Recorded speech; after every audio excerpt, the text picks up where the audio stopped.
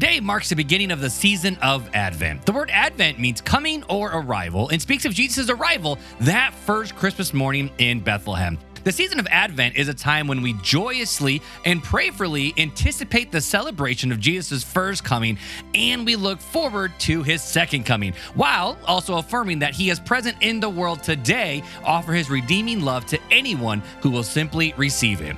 One of the most beautiful symbols of the Advent season is the traditional Advent wreath. This Advent wreath is intended to help us keep our focus on the real reason for this season, the birth of our Lord and Savior, Jesus Christ. Each Sunday leading up to Christmas, we will be talking about a different candle, representing, in order, hope, peace, joy, and love. Although we usually light these candles in our home, which we do here at the Height House, we obviously cannot do that here on the podcast, but we still want to talk about the candles as a way to remember each week in the Advent season. So join us for the next 4 weeks and then the final episode on Christmas Day as we set time to focus our eyes, our minds, and hearts on Jesus, the true reason for the season. Today, Christians around the world light the first candle of the Advent wreath, which symbolizes hope or expectation. It represents both the eager anticipation of the coming Messiah, woven throughout the Old Testament, and the promise that Jesus will return to earth to claim his redeem, which is woven throughout the entire New Testament. Just as Mary and Joseph eagerly anticipated Jesus' arrival, we eagerly wait for his second coming, when we will be able to spend eternity with him in the perfect place called the new heaven and the new earth in the new kingdom. Let's read Luke 1:26 through 38 together. In the 6th month, the angel Gabriel was sent by God to a town in Galilee called Nazareth to a virgin engaged to a man named Joseph of the house of David. The virgin's name was Mary. And the angel came to her and said, "Greetings, favored woman. The Lord is with you." And she was deeply troubled by this statement, wondering what kind of greeting could this be.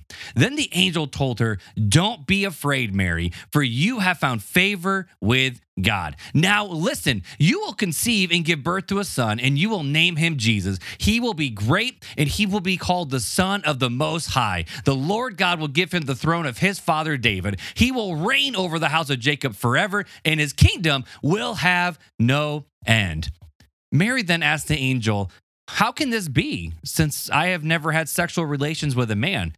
And the angel replied to her, "The Holy Spirit will come upon you, and the powers of the Most High will overshadow you. Therefore, the Holy One to be born will be called the Son of God. And consider your relative Elizabeth, even though she has conceived a son in her old age. And this is the 6th month for her who was called childless. For nothing will be impossible with God."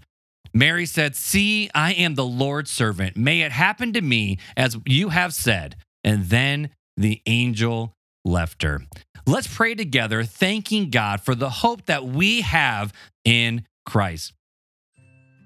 Father God, we do thank you for this Advent season. And for God, for all of those who are listening to the podcast, including myself, God, we have our hope founded in you. It's not a dead hope. It's not a hope in the bygone, in the history, in the past. But God, we read in 1 Peter that this is a living hope. A hope that one day Jesus will come back in the same way he came the first time. But the last time he came as a little baby and humbled himself in a place where he found himself fashioned as a man, as we read in Philippians. But we know when Jesus comes back, he's going to come back as the reigning, winning, ruling king of the entire universe. God, we thank you for the hope that we have in Christ. And God, for those of us who are struggling with hope this season, whether it's hope with finding connections with a loved one or finding hope, even just in finding peace and comfort in you being a son and daughter of you.